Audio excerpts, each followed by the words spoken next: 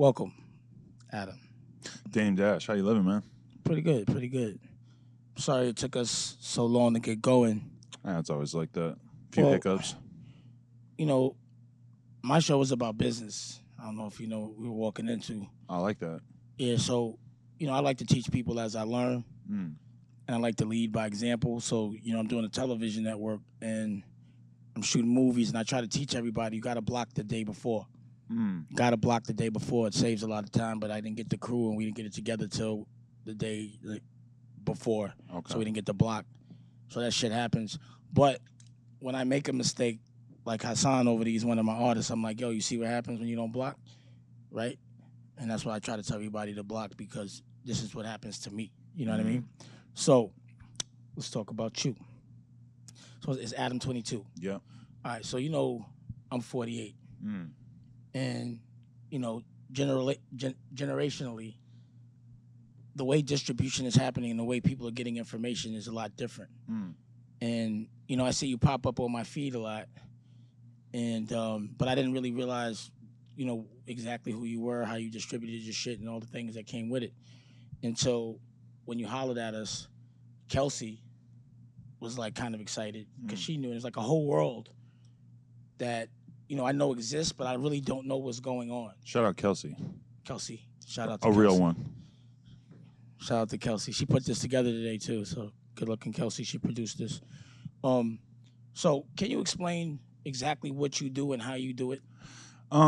Yeah, I mean, I guess I started out just interviewing BMX riders and just underground, quote unquote, SoundCloud rappers, just because, I was just friends with, I've been running a BMX business. Like, I basically started the first BMX website in like 2006. Like, I was the first one to really have like a website for, news and videos and everything. Like, You aggregating content? Exactly, because I was inspired by the early hip hop blog wave in like 2005. Because I was just a rap nerd, just reading Now Right, Two Dope Boys, all that shit. And then I started, I'm obsessed with BMX at the same time. I'm spending so much time on this BMX message board. I started to see these things emerging as like actual businesses, online platforms, and I was like, man, I could do the same thing for BMX. So I had about 10 years where that was like the basis of my whole life, 2006 to 2016, roughly. So, because my crowd might not understand it.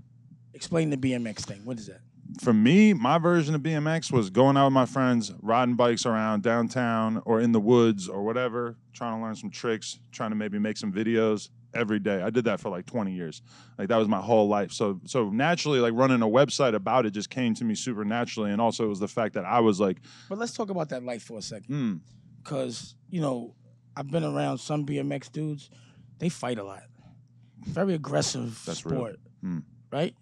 There was a lot of that back then, especially, yeah. It was like, and really rude at times. Like, really like came for the smoke. First time I went to New York City to ride BMX, it was like the best, most enlightening experience ever because you go to Union Square and you got like 50 or 100 different BMX kids from every different borough, and they're all just hanging out. They're all wild as hell, funny as hell. They got crazy inside jokes going on, and like the level of progression of BMX at that time too. And when I first started going to New York was like 2002, 2003. Mind-blowing. Like everybody, like there was some of the best riders in New York who were just hanging out with all these regular people just at Union, and like the level of like foolishness, crazy, ignorant shit that was happening was ridiculous, because, these dudes would start a fight with whoever. They would like, grab a dude's toupee off his head and just go running, some shit like that. They'd ride by the fruit stands and just knock all the apples off the fruit stand. I remember one of my homies wanting to throw a party at my gallery, and I was like, hell no. Really? Because some disrespectful shit's going to happen. Yeah, it's a wild crowd. It's always that little chip, and they fight each other. They fight the skateboarders, fight each other. It was like the BMX guys. We fighting the skateboarders. From my perspective, shit has got a lot more calm and cool. I don't even know the world. I just remember this is like 10 years ago when I was out in the Lower East Side, and I'd be like, "What the fuck? I didn't even know about this." I feel like a lot of the cultural norms have changed with that because when I was young, it was like more cool to be this crazy punk rock, ridiculous person who was drinking all the time, all that shit. When I go hang out at the skate park, it's a bunch of chill little pothead kids that are just hanging out, smoking spliffs, riding their bikes, messing around on their phones. Kids are different now. It's like when we were, you being older than me, even more of an extreme sense, but it feels like each generation that goes by gets a little bit less desiring to prove themselves in like any kind of violent way. Before it was happening, and then all of a sudden social media kicked in, and then it went completely backwards. So there was this moment when hip hop was violent, going back to hip hop. Mm. And I guess after like Biggie died and Pac died, and it just was like there was this whole wave, like when like Wiz and Currency Yep. and Smoke DZA, and I remember when when I had DD172, being violent and fronting was whack. Like if you wasn't cool, when it was the first time I had seen the different states sticking together. That everyone was from different places, and that was the reason why I was even engaged in it, because they were more on my wave. Like I can be aggressive when I'm protecting, but generally speaking, I like to just chill out. You know what I'm saying? But enough about me. That's weird though to think that at that time the idea of like an art gallery for hip hop and like having something that was more high class and highbrow, that was like a new idea. Well, I think it was just no one knew how to do it, to bring people together and really make people give a shit, yeah, and do it in an aspirational way. See, sometimes with independence, people are independents reluctantly because no one's accepted them, and it doesn't come with like profit or showing like certain lifestyle. But I was a person that chose art over corporate, and I still didn't sacrifice any quality of living. So my gallery wasn't like some old bum gallery. I had 3 floors in Tribeca. Nobody's office or building was better than mine and has ever been since I got away from corporate, because they always had offices for me, and I need a building. I do a lot of shit, and it never made sense as a creative person. Because like when you're with executives, they're just thinking about how to exploit. I'm thinking about how to create, and then how to bag it up and put it out, monetize it, and do more shit. They just think about how to exploit. And I'm like, and they outsource everything. Just like, the government, you outsource everything. And I'm like, why wouldn't we, as creators, bring everyone in-house, make our own movies, have our own studios, and have our own distribution and platform, and distribute it ourselves, have our own radio station, our own TV station. And people just didn't get it, because to them it was unknown, and people usually fear the unknown. And that's why, it just turned into that. You know what I mean? It's just like, when I open up shop, so many people come around. And like when you get like someone that makes films, with someone that paints, with someone that makes music, you're gonna get something completely off the hook, and it's gonna be beautiful, and it's gonna be monetizable if you can package it up and put it out correctly, and the people don't argue, and start getting their emotions involved. So that's what I was always able to do, is get creative people, usually people that are dysfunctional, just because they can only focus on things that they enjoy, which is what an artist is, and show them how to focus that energy, package that energy, be consistent, monetize it, and benefit from it in a way that doesn't take anything from their spirit or their soul.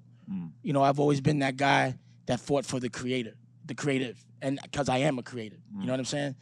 But both sides of my brain work. So you're in this lifestyle, and you did this website, and how did it turn into what you're doing now?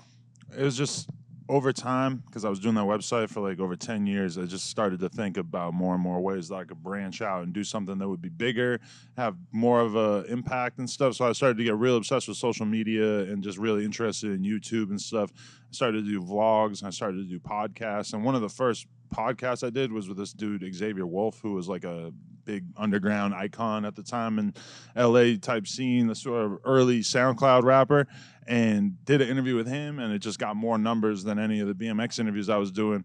And then it just started to happen like from there, where some other like underground rappers and stuff were seeing what I was doing, and they just started to sort of hit me up and say they wanted me to do their first interview. And I had like a streak of interviews where I interviewed Zach, the dude who runs FTP, which is a really popping clothing line in LA. I interviewed the Suicide Boys, who are just starting to blow up as like, underground rappers. I interviewed Lil Yachty, like his first interview when he was like 16, when he was signed to Coach K like 2 days before that. It's just like doing all these different interviews that started to hit and really kind of like build an image for what the podcast was about, just based on who I was associating myself with and who we were doing content with. And we just got that image early on of being extremely concerned with underground rap and being very early on stuff. And I wasn't really going out of my way to get that image. That was just genuinely the shit that I was interested in, is that usually by the time shit gets to like a really big level, like a lot of times by the time an artist gets around to putting out their first album, I've almost lost interest. Like I always been that kind of rap fan where I was just kind of just rabidly like consuming everything, to the point where I was just sort of ahead of the curve, I guess, and it just started to sort of manifest through the podcast. And can you explain how you monetize it, the business of it?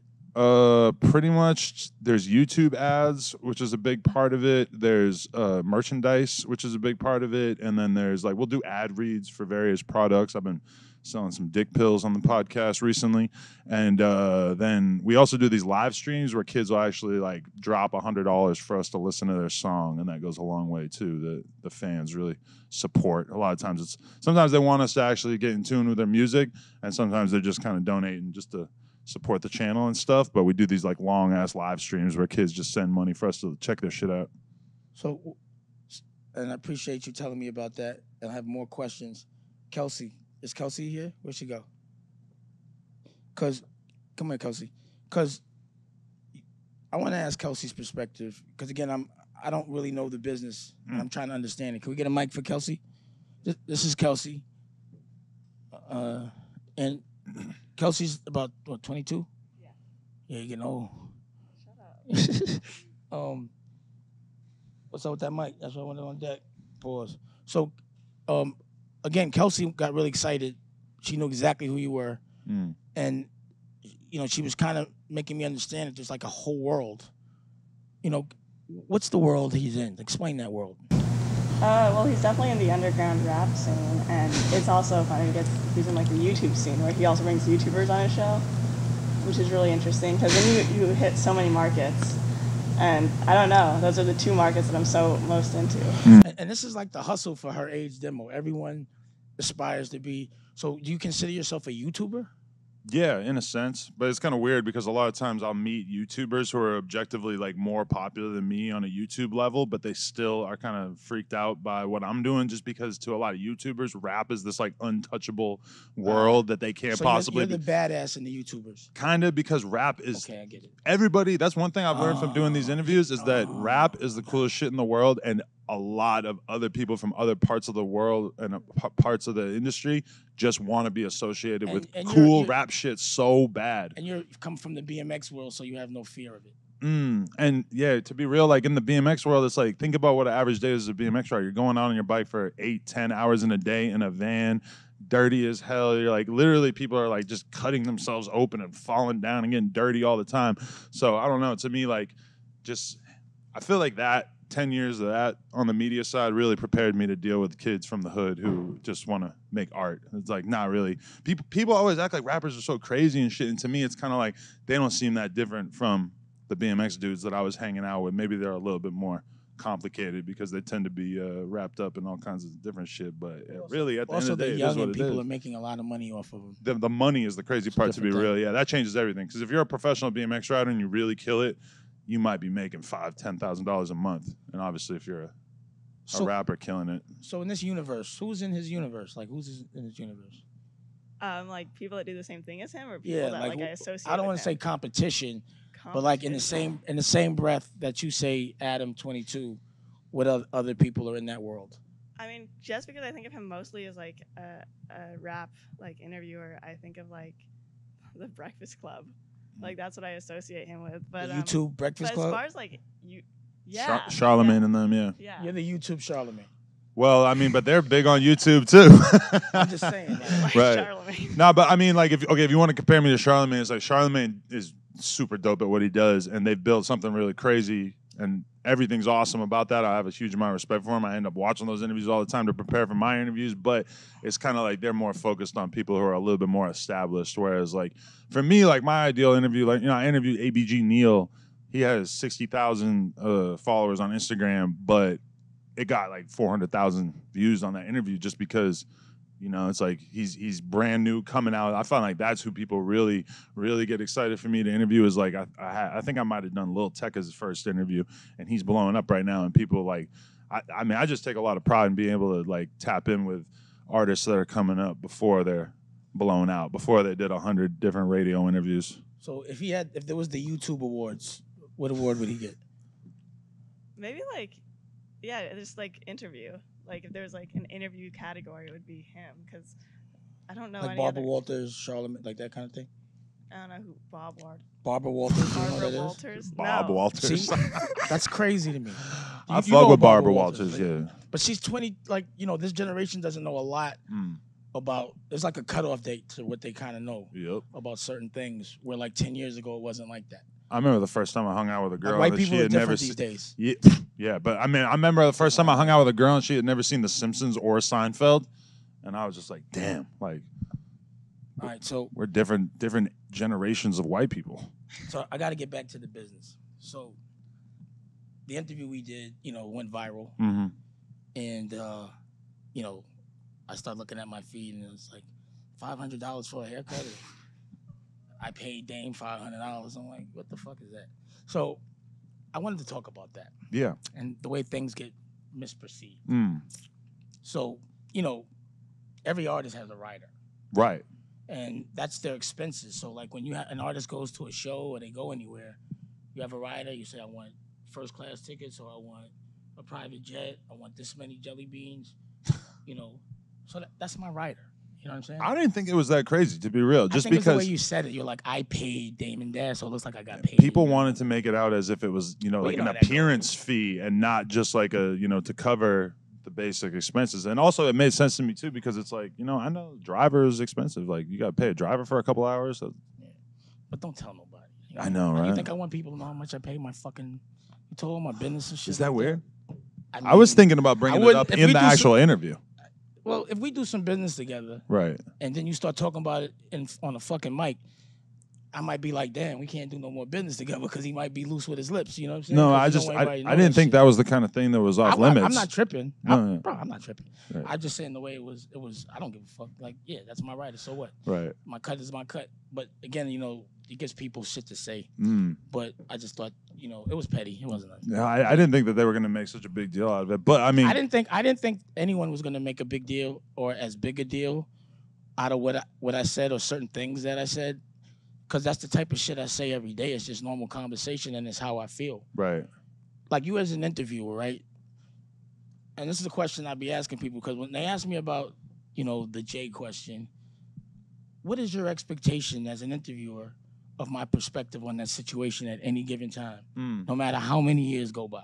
Well, you know what the interesting thing is about that is that it's like it's so possible and so easy to imagine asking you about your time with Jay in a really clunky, shitty, boring type of way, and especially because you as an interviewee are clearly okay with telling the interviewer to shut the fuck up, because I've seen you do it to Charlamagne and them before, or Envy specifically, because they were trying to ask you about the Jay thing in a fucking boring way. I think that the reason why that interview is a success is because there actually was a relevant thing to talk about. Was great. The timing was good, but then also it's like we got to it in a natural way, so you my felt question, comfortable enough at that point that you just opened up in a way that you previously had not really done. No, I just answered it. Well, whatever. But my point is, anybody that ever asks a question about that, regardless of how they ask it, what do you think that perspective is going to be like? Because when people ask me, I'd be like, yo, I'm always feel the way I feel. Like, I'm a businessman, so people don't know how it feels when you're versed a certain amount of time, a certain amount of money, and people do things in a certain way. And I'm not just generally saying one person. I get violated a lot in business. And no matter who it is, even if it was like I hit somebody with a pack or like an eighth, 20 years ago, if somebody asked me about that person, I'd be like, yo, he burnt me for an eighth. You know what I'm saying? Period. Don't hit him with no work. I don't fuck with that person like that. So I'm not always going to be salty about the situation, but I'm not salty in life. I'm like, yo, you caught me for that. You won't catch me again.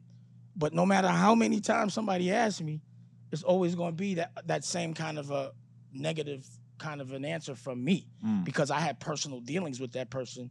And, I really haven't been so petty as to reveal every single little fucked up thing that happened, because I'm over it. It's like, I don't care. I'm doing what I'm doing. You know what I mean? So it's just like I'll be wondering what the expectation is. Like, y'all got to know I'm going to say something that's not going to be nice, or at least not positive about somebody that it seems that for some reason no one else wants to say anything about. So when I do say, everyone goes nutty. You know what I'm saying?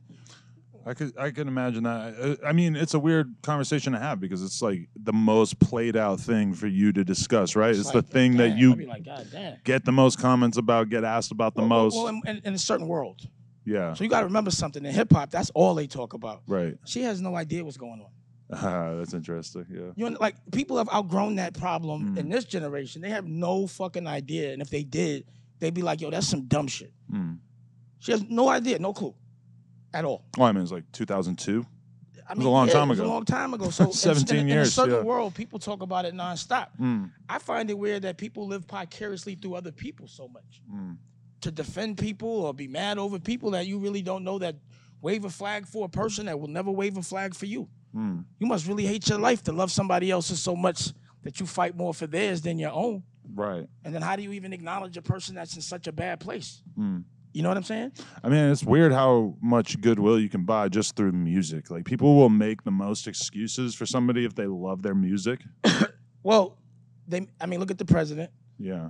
You know, if you're a fan of somebody, you don't really give a fuck what they do bad. You just like them and you want them to be consistent. Yeah. So I just think we're in a world now because people don't step down because they're in a certain amount of control when they fuck up, because everybody fucks up.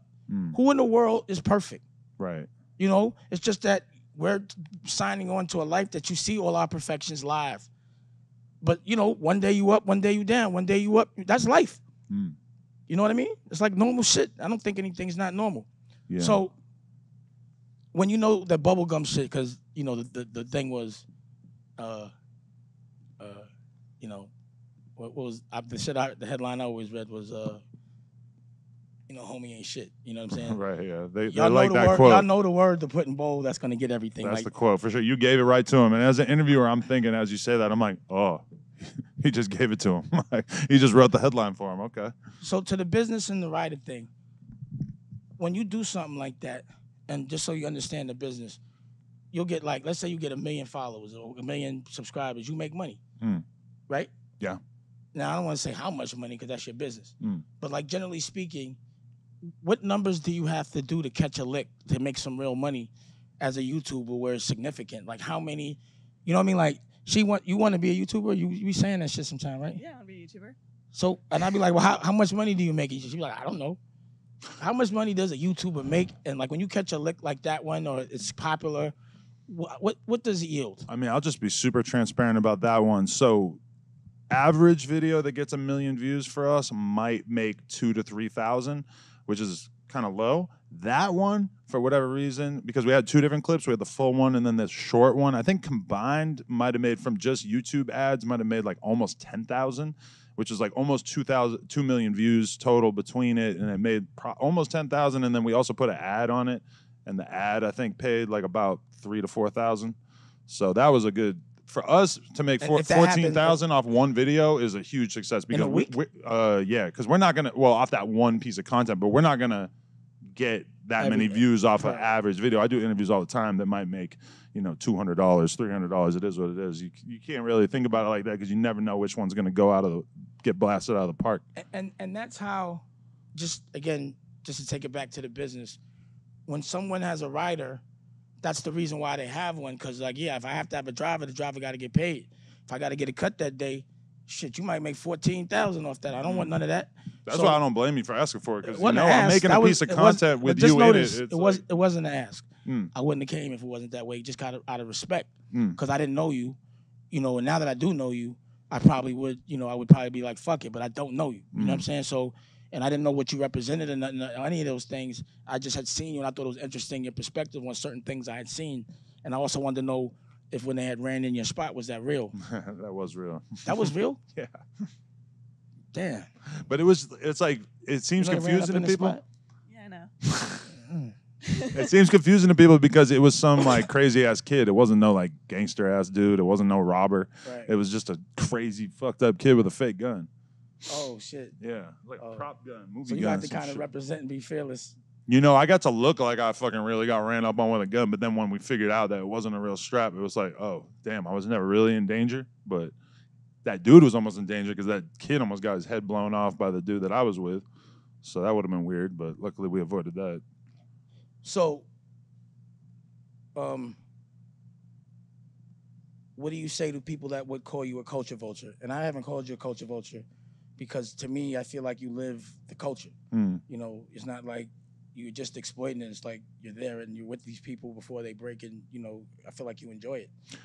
I think it's a fine line between making content about shit that you're into, and then just like shamelessly exploiting black culture, which obviously there's plenty of white people that have done that throughout our my time paying attention to hip hop, and it's like it's a fine line, and like I don't get mad when I see people say that about me, because the truth is that I probably stepped over the line and done some stupid ass shit and been too comfortable when talking about black shit on camera, and you know I'm just trying to be good on camera, trying to like figure out how to talk about shit and everything like that. So I mean, I'm open to the criticism. I don't mind when I see people saying shit like that about me. Well, what do you do to make sure you're not being a culture vulture, even if it's like unconscious, like you know, because talking about another culture, like when I'm doing rock and roll, I believe all music is one, but I always be trying to make sure that I'm not disrespecting anybody's heritage or anything unconsciously. Or when you go to another. And I could do that because I'm reckless. I say mad shit, so I'm always very clear. So you do have to be sort of conscious of that no matter what you do. Like if I'm doing something about somebody Jewish, I'm going to definitely be conscious of their religion and whatever they're doing, regardless of whether I agree with whatever's going on or not. I'm still going to have that kind of respect, you know, just awareness. Yeah, I mean, there's a lot of... What way do you make sure that, you know, even though you might not give a fuck because you know you're not, but how do you make sure that the people that you're working with don't feel that way? I mean, I see you got black women around you, and I love that.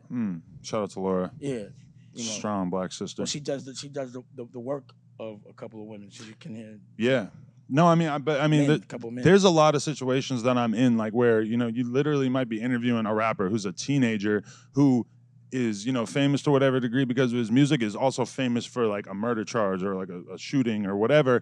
And it's like, how do you, as a white person, this is just things I think about, how do you have a conversation with that person who's 18 years old in a respectful way that is acknowledging that that's something that is exciting for people, that people want to hear about whatever torrid past people have, but then also approach it in a way that, you know, isn't giving the audience fucked up ideas about masculinity or what you need to do to prove yourself. I mean, I'm just saying that these are situations that I'm trying to handle the best I can, but that I'm aware that I probably have failed at in the past, and it's just always a situation where you want to be just considering how you're having those conversations. The drug shit, you know, you interview rappers who like literally are like mostly famous for making catchy songs about doing drugs, but then also you just realize what opiate abuse is for the culture and the horrible effect that it's been having on people in the rap world for a long time and outside the rap world, of course. But I mean, it's just, I'm not going to sit here and act like I've always put my best foot forward. There's definitely been conversations that I looked at later on and I was like, man, that shit was tone deaf. I look like a fucking dickhead, whatever.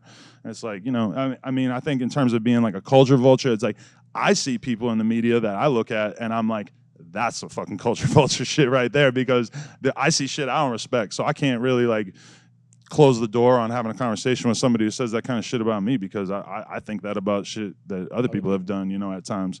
And sometimes you got to take the L and you got to monetize yourself taking the L, because like I just posted this interview with Slim 400, who's a friend of mine. And what happened was that his manager sent me a text message after he got shot up and told me about him getting shot up. And I fucking posted it on Twitter and I forgot to blank out the name of the hospital he was at. So Slim bugs out on me on camera, and he was cool about it. He was like, you know, I'm sitting here having this conversation with you because I like you and because I respect you and stuff, but that was fucked up. And so then I took that and I put it on YouTube and I titled it the same way that I would think that I would title it if he was calling out somebody besides me, because I'm like, I did something stupid and I deserve to be called out for it. So I gotta promote it as well. You know, I gotta put my own ass out there. Be careful when you be playing with social media. Whew, yeah. And these real issues. Yeah. So, Kelsey, I want you to ask him some questions from your world, because I wouldn't know how to ask these questions. So, this is your shot to interview Adam22. Oh my gosh. I'll go over here and roll my joint. Wow. All right. Me and Kelsey. Oh my gosh. I guess the first question I have is like, how did you get into like the interviewing YouTubers? Like, how did that start from interviewing like rappers to YouTubers? I mean, like what I was saying about how I look at rappers sort of like the BMX kids that I was like out filming and hanging out with for all those years. I would kind of say the same thing about YouTubers in general, where it's like I could just empathize with what they're going through. And like ever since pretty early on, I remember like I got a Nade Shot interview super early on, who's like a gamer dude who's like a boss. He got his own brand, all this crazy shit. And like, you know, I was just geeked because my shit was still kind of small at the time, and Nade Shot wanted to do an interview with me. And that's when I realized, I'm like, even the biggest YouTubers are possible to do my podcast because everybody fucks with rap. Everybody likes rap. So if you're somebody who has like an actual relationship with rappers, then people are gonna just automatically like sort of give you a degree of whatever clout. Yeah. So I feel like that was just kind of my entry point to then be able to try to get somebody like Shane Dawson or Trisha or whatever. Yeah. How look at me. No, you're pressuring me. Talk to her like that's your friend. Okay. We're friends, Kelsey. Where shut up, Dame. Okay. Where do you see yourself in the rap world as far like in the YouTube world? You're like an interviewer and you're pretty well known, but in the rap world, how are you known? Yeah, it's weird because I feel like in the rap world, like I meet rappers all the time, and it's like they either don't know who I am or they know who I am and they fuck with me. So that's like I feel good about that, I guess. Just that I feel like I meet a lot of rappers who are genuinely like fans or at least just see what I'm doing and they respect it. And I don't know. I mean, that's honestly like the best feeling because like when I started doing rapper interviews and shit, I didn't know one rapper. I didn't know one. I remember I saw Jim Jones drive by in his car one time in New York and I was hyped. That was about all I had going on, man. I didn't know shit. Like, you know, it was like, and to be honest, when I started the BMX website, I didn't know one professional BMX rider, and that's just way easier to meet a professional BMX rider than to meet a rapper, you know? So it's like, I kind of like used creating content about the niches that I was interested in as my way to basically get into both industries. And I feel like even, you know, every interview I do, I've seen probably more bad interviews than anybody because I'm always like doing research to get ready for somebody else's interview. So I go watch some interview that they did with some chick on Vimeo that has 3,000 views and it's like the worst piece of shit ever. And so I realized that like one of the biggest things about doing interviews is that you just have to have the respect of the person that you're interviewing. So to me, it's like if I just do dope content with people on an underground level, on a, you know, if I just interviewed Trey the Truth, it's like that interview's not going to get 1 million views, but people who really know about the music world and like really respect Texas and shit probably be like, damn, Trey the Truth gave this dude an hour of his time. I'll go do an interview with him too because, you know, it's like it's just all about building up that level of respect from, Cool. You know. So I want to get back to some business. What I respected about your interview is that no point did you offend me with a stupid question. And I think that's what bothers me the most is when I do interviews with people, they want me to level down. They don't try to level up. And they don't respect my time, like, you know, and usually I'm there to help. You know what I mean? Like, I feel like I try to deliver the truth and shit.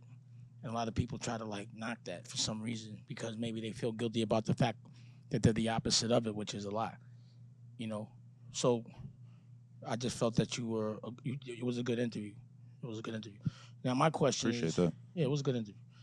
I respect it. My question is, you come in here, and you're telling me about, you know, how much it yields, right? How sustainable is being a YouTuber? You know, how long do you think it lasts? How hard work is it? And is it worth the bread? Do you make that kind of bread that everyone wants to be this now? Is it that, or is it like, do you look at it as a way to get to another level? And what's that level you want to get to? So first I want that one question and then the other. I mean, it's a tricky decision for somebody like me because it's like I'm looking at how I'm doing right now, and like realistically, I could maybe make a couple $100,000 a month. Excuse me, I could probably make a couple $100,000 a month doing what I'm doing independently. That's good money. Or I could go off and I could fucking do a TV show that's gonna take up fucking so much of my time, and they're gonna give me like fucking what, like 20 grand or some shit, like 40 grand. They're gonna give me jack shit. Let me stop you right But that's there. So it's a long-term plan if I want to do some shit like that, or I could just work on my own content independently and just have fun like that. Can I just address that part of what you just said? Yeah. So, you know, you see what I'm doing, right? And it's 100% independent. And the level of the content and the quality, to the extent that I have my own streaming service and I'm launching my own 24-hour network. But there's ways to approach that business where you're in control because it doesn't have to take so long. What I've noticed in this town is everything is a scam. So other people get budgets, meaning it's not their money. People give them money, and then they have to justify spending it, so they make up jobs so they could distribute it a certain way. You understand what I'm saying? But when you do it and cut out all the middlemen and all that other shit, if you got the cameras And again, like I would have went crazy before if I had to pay for this time we were taking to start blocking. But because it's my spot, there's no overtime for me. I can take my time. It doesn't cost. It's not that big a deal. You see, I'm chilling. You know what I'm saying? We haven't lost a dollar. We got to chill, kick it, and learn more about each other and what we're doing. So it wasn't a bad thing anyway. And also, we still got to cover it. My point is, it doesn't take that long to do it when you do it yourself. So the same way you doing it yourself as a YouTuber, you could do it yourself. You have to just kind of step up the production and then just distribute it. But now with so many ways, like to monetize, to like you were saying, like YouTube and the content that's on YouTube now is really starting to evolve. I mean, the question... You're going to have to be able to do it like a real television show at some point anyway. But the thing is that I'm like, the way I see it is like, I see what you're doing where you're entirely independent. You have your own platform and you're just trying to draw people into that platform. For me, I feel like I'm just finessing the platform of YouTube because realistically, YouTube, like a lot of my early successes was because like I did a long ass Suicide Boys interview and all the Suicide Boys music was blowing up on YouTube. And what was it auto playing next, or what was it recommending on the sidebar? It was recommending that interview. So our channel was getting huge amounts of subscribers from that interview, and that effect still happens for us all the time. In the sense that that's a big part of it is that people are watching all these rappers on YouTube, so then they find our content in the related videos, and that's like that's basically that's how we built an audience. You know what I'm thinking when you say I would that? have nothing if I didn't have that effect building my audience. You know what I'm thinking when you say that? This is all of your interviews, right? Imagine not one interviews 10 or 20 of you a day doing that. How much money that would yield. Do you understand what I'm saying? And that's what a network is. Right. So, and also when you capture content, because sometimes you have to keep interviewing people over and over again. If you do something scripted or something that people will watch over and over again, then you get what's called passive income. You know what I mean? It's residual. The problem there, though, is can you think of 10 or 20 people that you want to see talk about hip hop? Because I don't know if I can think of that's fucking not what 4. See, now look, let's think different. See, when I spoke to you, number one, just now when we were talking, I was thinking, damn, that's an ill documentary. Because the bike lifestyle is a lifestyle that's very interesting and it's been relatively untouched. What's my man name that rides the bike? He got the Jordan, black kid. Oh, Nigel Sylvester, yeah. That's my man. Nigel, Nigel Sylvester, because he used to come around the gallery, and I'm just watching him evolve and just be that cool dude, But they don't even know why he's that cool dude. What he represents and what he had to, it's rough, man. That's a rough life. So I just saw a doc, I saw a scripted, I saw a movie, I saw different TV shows about different things. Like, why you don't interview your BMX peoples no more like that, or focus on that as well, and those kind of things. And I'm not saying that you should and you cool. I'm just saying that's just the way my brain thinks. No, that's real. I think that the thing for me is that if I'm going to take my audience, we have 3 million YouTube subscribers. It's like if we're going to create content around BMX still, I want to make it content that people can enjoy on like a bigger level. That's why I said a movie. Better entry points TV than show. To just do a podcast, because I did so many like why you keep saying podcast? Industry podcasts with those How people. about this? Let's not say podcast again in this conversation. No, you're anti-podcast now? No, I'm saying in this conversation, you've already established that. You've done it. Right. So it's always about talking about the next thing. And I wouldn't like, I did a movie. I don't keep talking about movies. I'm like, I got to do a network. I got a serious affection for podcasting as an art form, though. I look at Joe Rogan as like kind of what I want to be in a lot of ways, because he just has his lab, his blank fucking room, nothing in there. There's no people allowed in there, and he just gets motherfuckers to come in, and he has 2-3 hour long conversations with them where they just get deep as fuck. And to me, that's like a big part of that takes 3 hours. What about the other 20 hours in a day? Yeah. But I don't know. I'm not really just having fun. That's all. I guess I just don't really like give a fuck about movies, so it's kind of hard for me to like want to make a movie. Well, I was more or less thinking about content and different ways to make it. So I gave you different variations. I was like documentary, movie, TV show, all type of things.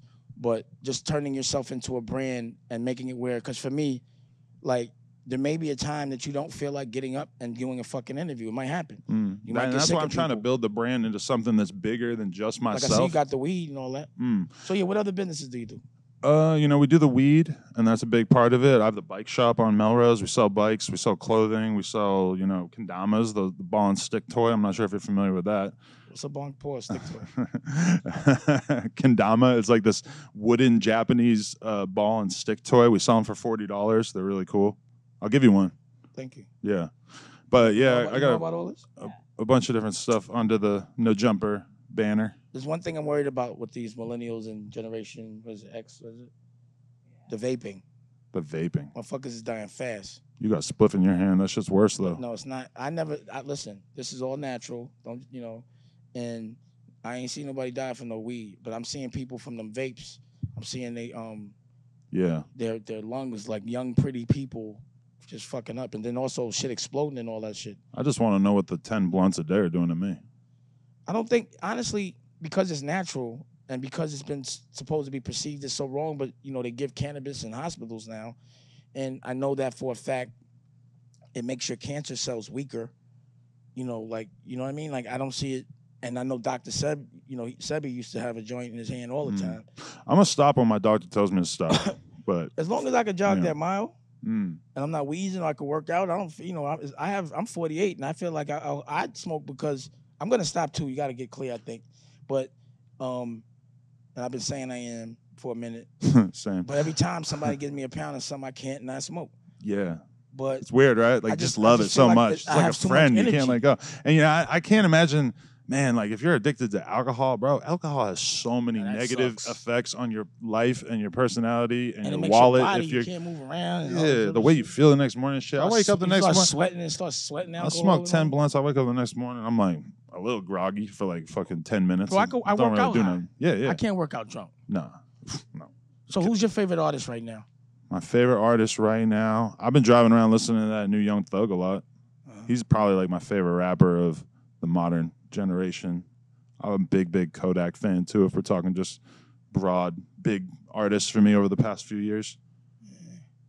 And what advice would you give all these artists? Because they're going through a lot. Like, how do you tell someone that young to avoid all the things that you know is going to happen? It's just unavoidable, and it's just a tragic cycle that continues to happen. And I just don't see the expectation of adults when you give someone young so much bread, so much power, to expect them to act responsibly. I just feel like the people older than them should guide them a bit different. Yeah, I mean, it's weird. It's a hard decision. Like, they rock stars, bro, but they just rock stars from a very serious, extreme circumstance. Yeah. I see a lot of, like, I look at Juice WRLD, who's like a good friend of ours, and he's like 19, and it's like, this dude blew up last year. He's like, he never really had like an adult social life. So he's just so used to just being on tour, being in the house, being in the studio. When that shit gets normal, that sucks. He missed that whole part of his life where you're just like a guy hanging out, going to work, going to the bar, whatever, like a normal life. Listen, that's what I'm doing now. Yeah. Like my version of it. You feel like you're enjoying a little bit more normalcy? Are you kidding? I love my life, especially compared to what it was. I get to get up when I feel like it. Like I say, I work on my dreams with the people I want to work with, my point of view. You know what I mean? And if I want to be a rock star, I have an environment to be one in. I'm doing things that are productive. I'm helping the world. My girl's pregnant. That's why I respect you. I love like even though there's a lot of like Postmates and shit like that, but like for a minute I was loving going to the supermarket. I did like 5 years of regular shit, but like just as Dame Dash. Yeah. So imagine being able to be like, okay, I'm Dame Dash now, and then I'm just normal, but I'm Dame Dash normal. Yeah. I have that option, which I've been appreciative of. I'm not a rapper. I'm not a singer. I'm not an actor. I'm not really an entertainer. I'm known for business and a point of view and a perspective, and I'm known for fighting for what I believe in, but I'm still famous for it. Famous, you know what I'm saying? Like, at least famous in certain markets, in certain worlds, and certain places. I respect people like you for the same reason I respect Joe Rogan, where I'm saying, like, this is a dude who had a massive TV show. He could go get another massive TV show right now. He goes and hosts the UFC shit. He got everything in the world that he could do if he wanted. He always is talking about different business opportunities that people are throwing at him and people wanting him to do this and do that. He just says no to all of it because he's actually gotten to the point in his life where he can 100% focus on creating the shit that he wants to make. It's like he gets more enjoyment out of doing 6 hours of podcasting a day than anything else. Like, he actually has arrived at that. And I just respect people who get to a certain point in their life where they can just be independent, create the shit they want to create, grow their platform, and you just don't have to deal with anybody on some bullshit corporate level, and that's what it's important to me. I appreciate that, but don't get it twisted. Mm. I'm gonna make $1 billion liquid cash with my television network. I believe it. Because that's what the television network game yields. Mm. And that's the reason why I'm playing that game. So what I'm trying to figure out and what I'm doing is I want to make $1 billion off what I love, no compromise, and have all the money that everyone that had to give up that soul and that and everything they love about themselves to get there where they hate themselves and have to be on drugs or whatever to escape. And they outside every day instead of enjoying that house that they work so hard for. Because it never made sense to me to have a big house and want to be on the road every day. Yeah. That makes no sense to me because life on the road is tour bus, mall, hotel, a little bit of loneliness, and then for like, an hour of gratification, and then you right back doing the same thing 200-300 days out the year. It's nice to go do that, but at the end of the day, I want to be comfortable in my home, working on shit with my girl, with my family, around the important shit. I got it. I'm Billy Pablo III. I got to get that Billy. But I think because I'm authentic, because the things people pay for, I create, and because I know how to package it, put it out, and I hustle smart. I'm going to get all of what everyone else perceives as success, which is like the fortune, but I've already got the priceless billion that I really want, which is the ultimate happiness, moving when you want, your kids being happy. I'm boring you. And actually being able to help other people fight for the same things you believe in. But make money off that, look cool doing it, don't have to be all granolaed out. And really, again, it's always going to be about that love. End of the day, we're all trying to monetize doing good shit for the culture. Yeah. Bringing new shit to the table, but then also being able to make something out of it. Not working so hard, not having to come outside all day. Yeah. You know what I'm saying? So, again, what's the evolution of you? Where do you see you in 5 years? Let's say 10. I mean, I feel like I'm still working at getting into my groove with the podcast, to be honest. Like, I feel like I'm just, like, continually accepting my identity as just somebody who really cares about just doing a lot of interviews. 10 years. Where you want to be in 10 years? That's super important to me. I want to keep growing No Jumper into a brand that could be bigger than what it is cut now. to 10 years. Lifestyle brand. Cut to 10 years. 10 years. Don't tell me about what you did to get there. What does it look like in 10 45. years? House bigger. How much bigger? I don't know. I just got a house. I'm having a hard time imagining why I would need a house any bigger than that. Well, that was the first thing you said. Yeah. No, yeah. I'm pretty happy with how big the house is, but I'm assuming in 10 years maybe it'll be bigger. I don't know. I just want to keep growing the media company side of things, the content. Listen. Not today. But figure out what your dream ultimately is in 10 years and visualize it. I kind of feel like I'm there in terms of doing the interviews. My AC is broken, so that's definitely one thing that 10 years from now I want to have fixed. Like I said, do me a favor. Just think it through. This is a conversation you have with yourself. And think about what you want your day to look like in 10 years from when you wake up, if you even have to go to work, to when you go to bed. I feel you, though, because I feel like I'm caught up on a lot of $1 million dreams right now, and I don't got no $1 billion dreams. Like, I don't got no, like, crazy big thing that I'm going to invent that's going to change the world type ideas at this point in my life. I'm just focused on grinding out the company that I built for myself. But I feel what you're saying because, when you're on square one, you got a lot of space in your head to think about big, lofty ideas. This is more of like an exercise. So it doesn't mean there's any responsibility or any commitment with it. It's just a different exercise. Like these are my brain games that I play.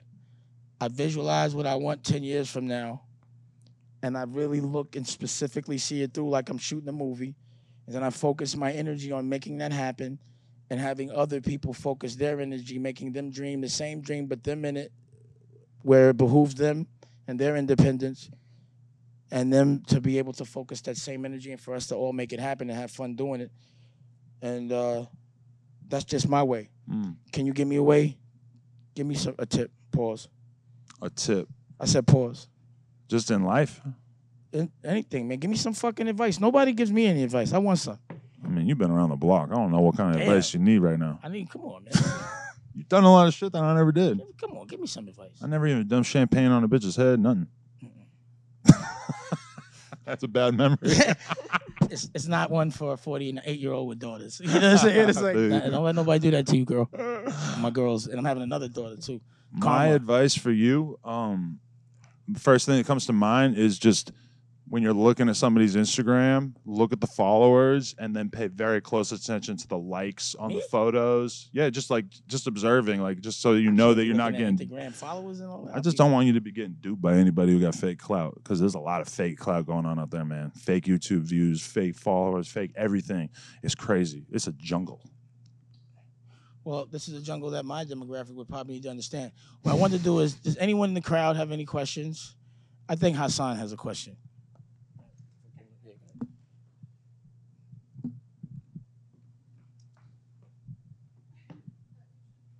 Yeah, come on, ask a question.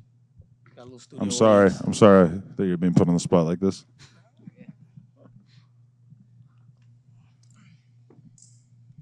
right. Question. That was very entertaining, and this is something I would have watched. You probably will and watch it. yeah, exactly. Nice. Let's do it. Well, as a new artist, and as Dame's artist, my question would be, can I get an interview? Well, why don't you ask him, how does an artist get an interview? No, but I have a good answer for when people ask me if they can get an interview. I would say, you really got to you don't want an interview until there's enough attention or enough of a reason to already want an interview, because I feel like an interview is kind of like sabotaging yourself to a certain extent, and because either you all of a sudden have an interview on a platform and people aren't necessarily interested in it, or you just sort of become that thing. I know plenty of artists, rappers who've done a bunch of DJ Vlad interviews and nobody knows any of their music, and it's that's just that means that probably nobody's ever going to check for your music. It's I don't feel like I'm doing somebody a favor before I give them an interview too early. And a lot of times I end up having to have that conversation with people where I'm basically listen, I'm not giving you an interview, and it's because I fuck with you. So, here's a question I have for you. Why should he give you an interview right now? I think because what have you done that's so interesting that he should talk to you in front of his millions of people? Yeah. No, I mean, I don't have to. I'm just saying, I think I'm actually a way more interesting interviewer than musician. So that's the reason. Interviewee, you mean? That's the reason. Yeah. But the question, and interviewer. The question I asked, and you didn't even listen to my question. What have you done that he should be giving you his platform? Not because you think that you're fucking entertaining when people talk to you. Well, what have you done? Not how you feel about yourself. I think I did a really cool beat auction immersive experience a couple months ago that was innovative, and I'm gonna be honest with you, I don't think I'm clicking on that. Yeah. Next. What else have you done? Let me give you an example, and this is the shame, the awful thing about the internet is that I will sometimes click on interviews from people I don't even know who they are. Maybe I heard their name in passing or whatever, just because the title says something really fucked up. For instance, I clicked on a DJ Vlad interview with a dude who I know. I've seen some of his videos and stuff, but I might not necessarily watch his interview. But he had an interview that said it was how I used to make $5,000 a day scamming iPhones. I clicked on that bitch because I wanted to know. What else have you done? It's fucked up, but other it's true. than the art gallery beat auction. We put out a song called Sand Nigga. Okay. That might spicy. be something you click on. Might be kind of rough to do that in a YouTube title, you're right, though. Now, But also, yeah, what's interesting about that? it don't have to be interesting. I'm just asking you. Yeah. I don't know. It's Sand Nigga. It's self-explanatory. You're from Iraq? Hurtful Yeah. language. I'm from you are? Iraq. Okay. Hurtful. No, you I'm know. just kidding. Yeah. I'm sure it was an artistic thing, yeah. Yeah. No, it doesn't have to be artistic either. My grandfather was in the parliament pre-Saddam Hussein. Saddam Hussein came in, decapitated my grandfather in front of my father and his 15 brothers and sisters. Whoa. At 7 years old, they became political refugees, and yeah. So it's a poem based about that, and that's the name of the album that we're putting out next month. I'm gonna be honest with you. I think that you gotta guide your content towards shit that people are gonna want to hear about. So realistically, I probably might click on the interview clip that is blank, or Hassan talks about his father or his grandfather being decapitated by Saddam Hussein. That's a pretty good title right there. Better than the beat auction, huh? Yep. All right, Yeah, way so we better. get a click on that one. I feel honestly though, people at home just think about shit in that way. And that's why a lot of motherfuckers go on interviews and just lie their asses off now. Yeah. You man, okay. You got a question? Come on, bro. Thank you, man. That was very intellectual. Appreciate you, G. That was great. What's up, man? Dang. Adam, man, happy to be here, bro. Being that we all smoke weed, I wanted to ask about your weed strand because you got into different brands. You got the On Some Shit shop. You got the No Jumper clothing brand. So, like, what made you want to jump into getting some weed? You know, I think at a certain point, I just had to kind of accept that I'm just good at marketing shit, and that it's one thing to be selling podcasts and T-shirts and stuff, but at a certain point, it's just like, you know, I feel like, you know, I don't want to wear a T-shirt from some random ass company that I don't know anything about. I don't want to smoke weed from some random ass fucking brand that I don't know nothing about, and I don't like the people who run it or whatever. So I actually got approached by this really amazing company, Grow Operation, is like they just wanted to partner with me. We ended up checking it out, and it was just so dope and like so high end, like the most ridiculously like sterile, clean, productive environment I ever seen in terms of their grow operation, that I was just forced. Try to grow in Vegas. But I was just looking at it and I was just like, you know what? I gotta do it. I'm never gonna find something doper than this. So I just feel like at this point I'm ready to really put my resources into promoting the fuck out of something, you know? It's like it's the best thing in the world to sell weed legally at some point. You just got to get it out your system no matter what. Like I remember selling my first weed, like legal, my first little, you know, I went and pitched that shit myself. In front of the police, and I couldn't believe it, but I had to do it. You know what I mean? I taped it and everything. Or yeah, I don't know. I'm just trying to flex my marketing. So let me ask you a muscle question. little So harder. you run commercials? We'll do some ads on the podcast and shit. Yeah. Oh, okay. So we could do some swaps, some ad swaps. Sure. Yeah.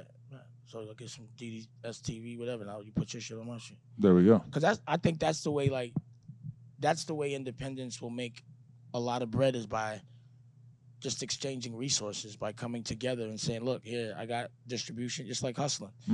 If you got work and I got distribution, and it ain't gonna take nothing for me to let you pump on my block, just let me pump on yours. Right. You know what I'm saying? Or, you know, if you got a plug, pass it. If I got one, I'll pass it. Yeah. I mean, that's the way people stick together, you know? I'm so thankful for these brands. It doesn't have to be such a grimy business. I'm so thankful for the iPhone games and the penis pills and the caffeine energy pens that help us keep the lights on over here at the No Jumper That's why you're podcast. defending the vape shit, right? Like, that's going to be a fucking sponsor. Oh, no. The vape thing is totally different. The caffeine pens are. What the fuck is a caffeine pen? It's basically just like caffeine, but you can just inhale it out of this. Is it healthy? Yeah. I assume. I don't know. I wasn't there when they did the research. Can I ask how much they pay for ads? You know, a couple thousand at least, like just to talk about it on the podcast. I never wanted to do it, but then I started watching all these comedy podcasts and everybody just doing it. I'm like, man, fuck this shit. I'm gonna get that too. How do you solicit for that? They come to you? Yeah, you spark up relationships with different brands that are trying to do that. But you like just keep an eye on other podcasts and see who they're working with, and then just try to holler at whoever. So pause. Pause. The dick pill people hollered at you, or you hollered at them, or you just was a customer? I don't know how exactly we got in touch with them, but I know some other people that do ads with them too, and they just sort of. Because that's the wave. I feel like because another friend of mine was telling me about the candy ones and all these other type shits. Yeah, I think they're gummies. Yeah, it's like real normal. You know what I mean? Like, I guess motherfuckers. I never took a Viagra, I never took a gas station sex pill. Do you need a what you call it? What? I don't really care. Do you need do you need a prescription for that? They have physicians online that will tell you what dosage you need. Oh, okay. I know because I've read this ad multiple times. Got it. And Dame, I had a question for you too. Being someone that's an Angelino from LA, what made you want to choose to have your studio in Burbank? Well, that's where all the other studios are. So for me, if I do worry about perception, it's about like controlling the narrative of exactly what I'm doing. Like, because most people can't, or at least like in my generation, can't even understand what launching a television network means or having a movie studio means. You know, I just want to make sure when I do something, I got everything they got. Like, there's no compromise, same address, you know, same kind of credibility. I got the same, you know, zoning and everything. Like, when they come in, they're like, oh, we just came back from Disney or Cartoon Network or whatever. That's the conversation. I need those to be my neighbors. You know what I'm saying? I need them to be speaking about me. That's why I don't really care about what people are saying in games I'm not playing. You know what I'm saying? If I already played that game, y'all gonna talk about me forever because I left and you want me to come back. So keep talking. I know the impression I left, but I got bigger fish to fry, and I'm vegan. You know what I'm saying? So you know what I mean? So it's like I don't really hear none of that shit. I just want to be around people that are doing what I want to do. I don't really want to hear about you unless you got what I want. You know what I mean? And the only reason why I want to hear about you is so I know how to get it from you or get it how you got it. Or we gonna click up and get it or work together. But either way, I'm on that block. That's facts. Yeah. You know? And what comes with business and your dream is bleeding. You know? Like, I don't really know how it feels for the last 10 years not to have between $30,000 to $100,000 worth of overhead every year, every fucking month rather. You know, but I'm chipping away at my dream. So you know what 30 to 100 is a month in like tricking and cars and jewelry and fronting and flossing? But instead I'm gonna get a camera, I'm gonna get a stage, I gotta pay salaries because that's my dream. 10 years, at least $1 million a year. That's 10 million. I better make at least 30, 40 times that because that's the game I'm playing. You know, the bigger the risk, the bigger the reward. And if it comes too fast, it goes too fast. You know, and I'm enjoying what I'm doing. You know what I'm saying? But like, again, also, I wanted to be in a profession or in a game that nobody that was on my nerves is in. I ain't got to see none of these people. They can't affect nothing. They don't have, you know, usually certain people, when they get in the game, I'd be like, now it's whack. I'm out. I just got out the game to get away from them. Now they're here. And when I see people checking for my now, I think everybody's corny. And then I'd be like, everybody corny. That's just how I look at things. So I need to see what this TV game is like, the real TV game. But, you know, doing it my way. No fund, no raising money. You know what I'm saying? It's mine. All me. So if I make that billion, at least 90% of that's coming to me because I'm going to break 10 off with my staff. Or my crew, whoever helped me build it.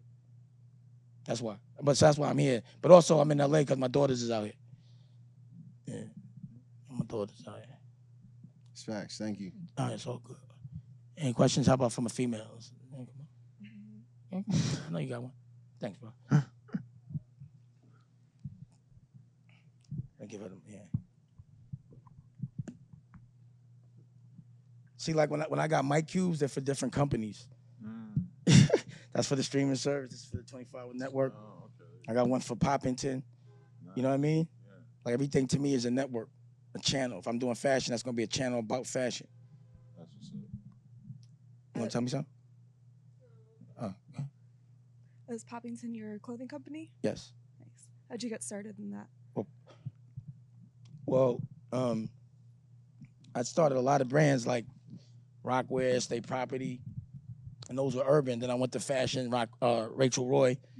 And all those brands usually would come from my point of view, but I was always having to deal with other people because I was making them the face of it, you know? Yeah. And I would end up getting robbed of it each and every time. Like I could tell you the fuckery that happened with Rockwear. Fuckery. Straight up. I'm not even gonna get into that. You know what I mean? And then even the fuckery that's going on with Rachel Roy, I put $6 million into that business, and I got to fight to get it back. It's my fucking family. Yeah. And it's even worse when you do business at that level with family, then your family at a certain level will scumbag you, certain people. And that's what it is. It'd be the people that be so close to me, and I'd be like, damn. So I was like, I got to do some shit that's just completely about me and my point of view. And really, I'm a dude that went to boarding school. I went to prep school as well as the hood shit. So a lot of people be thinking the long socks and all the way. That's really just because I used to go to fucking prep school like that. And you used to be able to wear your shorts with your suit if your socks was long. But I hated wearing pants with fucking tie all day, a uniform. Hey, can I just throw something in here? First ever photo in a BMX magazine? Rockaware hoodie. All right. Yeah, Rockaware. I appreciate that. You know. But anyway, so that's what Poppington is, and it's everything. It's just like it's a reflection of our point of view. It's very basic. We make the socks, we make outerwear, we make suits. You know, we make everything, but just like everything I wear, but it's more uniform. That's pretty cool. Yeah, pretty classic, but the cut is always good, and it's all made in America. Nice. Thank you. Yeah. You got a question for Adam? I actually have a random question. Do you like any old school rap? Yeah. I've been on that lately. Like, I actually have been fucking listening to, like, Cam and Nas and Jay and fucking CNN and all the shit I listened to when I was younger lately. I've just been on that. But honestly, if you asked me that like a month ago, I would say no. Because like for real, like to me, like I just like listen to rap like I'm like watching TV, and it's like I can rewatch an episode of a TV show I really like, but it's not something I'm gonna do over and over and over. To be honest, like my mind's always like moving on to new shit, and I'm always like just listening to new, like my girl said that the other day when I was listening to Nas. She's like, usually you listen to music that came out like the same day that it is right now. I was like, yeah, it's kind of weird. This shit's like 20 years old. You don't think just for your brand and, you know, people understanding who you are to answer all culture vulture questions, credibility questions, doing a documentary about all these things and where you come from wouldn't support exactly who you are? Documentary about myself? Or yeah, or about the life that you're in? Yeah. Yeah, maybe. Yeah. I got my filmer following me around today. That's kind of like a little documentary. You're going to do a doc. We just do it so incrementally that we never do like the grandiose, big, crazy project. We just do YouTube heat every day. Why not do the grandioso? I don't know. I just haven't got around to it yet. But don't waste time, bro. Trust me. Get money when you're young. It sucks when you're older trying to get it. For real? Yeah. Look at all these motherfuckers that got to be out every night to the club. They mad old. I hate going to the club, bro. At a certain age, and I see people that are my age and older out every night, I'd be like, that must suck. Or have to talk to people so much younger than them every day. Listen, I'm gonna like legitimately like sell kilos of cocaine before I start being in the entertainment industry, like going to the club to try to get paid at night. Fuck that. That's not happening for me. I will do anything before I'm a schmoozer. I hate motherfuckers. Like I cannot schmooze worth a damn. Ooh, this is what I wanted to ask. Hey, real quick. Does he have a nemesis? You have beef with anybody? Like another YouTuber? Anybody know? Somebody knows. I know a lot of people who hate me, but they don't talk about it, so I ain't gonna talk about that. Who's well, because I don't know. So y'all be knowing who I got issues with. But I don't. Who you got? Who is it that you? Machine Gun Kelly hates me. Why does he hate you? Because I said he was whack. That's pretty much it. I reserve the right, for the record, I reserve the right to say that people are whack. But, you know, I can understand somebody having an issue with you because you don't rap. Yeah. So it's like, yo, I hate when people, like, if you don't do business, you telling me I'm whack at business. Until you could do that, I don't really be wanting to hear what people got to say. So I get it, but whatever. But I'm saying someone that does what you do. You know, someone that. Oh, like a podcaster? Like a nemesis, like someone that kind of does what you do. Or someone that people know that you, you know, y'all don't get along. It's like a little competition, but y'all got a little problem. I never, no. Nothing? Nobody. In YouTube world? Where they box and have fake weddings and shit like that all day? Nah, for real. But I know people who don't like me, but they never said anything about it, so I'm just, whatever. I'm not going to pop off on somebody. I wanted to ask one of them questions so I could get the, you know. Yeah, no, I don't blame you at all, yeah. Did we get one of those? Which one, if I wanted to put up something that was like the catcher of this interview, what would it be? I don't know. I felt like my answer about the culture vulture thing was pretty measured. I don't know if I gave you anything too juicy with that. Yeah, it's good that you asked. Asking is good. So I should say Adam on being a culture vulture. Honestly, if you wanted to go viral, you should have wilded out on me. Flip out, just say some crazy shit. That would do it. But then you'd have to fake it. It's like, it's not worth it, right? I'm saying because, you know, because I really don't know what's gonna be. You know what I mean? Because I would prefer to be catchy, not on some bubblegum shit, but like on some smart shit that evolves us and it's like prolific. Like we just said something that's so dope that it's, you know, because you could go viral on dumb shit, but you could also go viral on some super dope shit.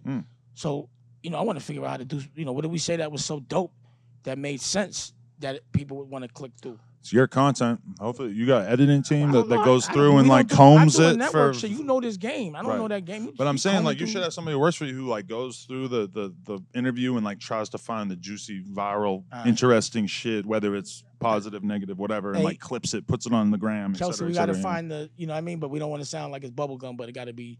I think the culture vulture thing is good. I'm down. I think, and then also the $500. Dame asked them about the $500. That's the other good shit. The good one, because that was some bubblegum shit. I was like, come on, I got to hear this now. At least I didn't tell people the hospital that you were in. Oh, yeah, that's crazy. I ain't gonna lie, that's crazy. That's so funny. And people are like acting like, oh, he doesn't look like he feels bad. It's like, motherfucker, I felt so bad that I didn't know what the fuck to say. That's crazy. Yeah. You know what I'm saying? That's why I was like, that really reminded me. I'm from New Hampshire. Yeah, I know. I'm really from the suburbs. I didn't think about that shit. Huh? That's crazy. Yeah, that's crazy. So I think we got enough, you know, and I appreciate you coming through. Is there anything you want to promote? Anything you want to say? No Jumper Weed in stores very soon. No Jumper, the YouTube channel. Adam22 on all social networks. I am Tony Cat. That's my cat. He got like 73K. So follow him too. You got a cat? Big fat white guy. Where's he go to the bathroom? A box in the bathroom. In my bathroom. One of the bathrooms. Huh? Doodle in the bathroom? Well, we have a cat litter box in one of the other bathrooms that we never use. So I can't do the litter box. I don't like that. No? I don't like doodle in the house at all. But I got 4 dogs.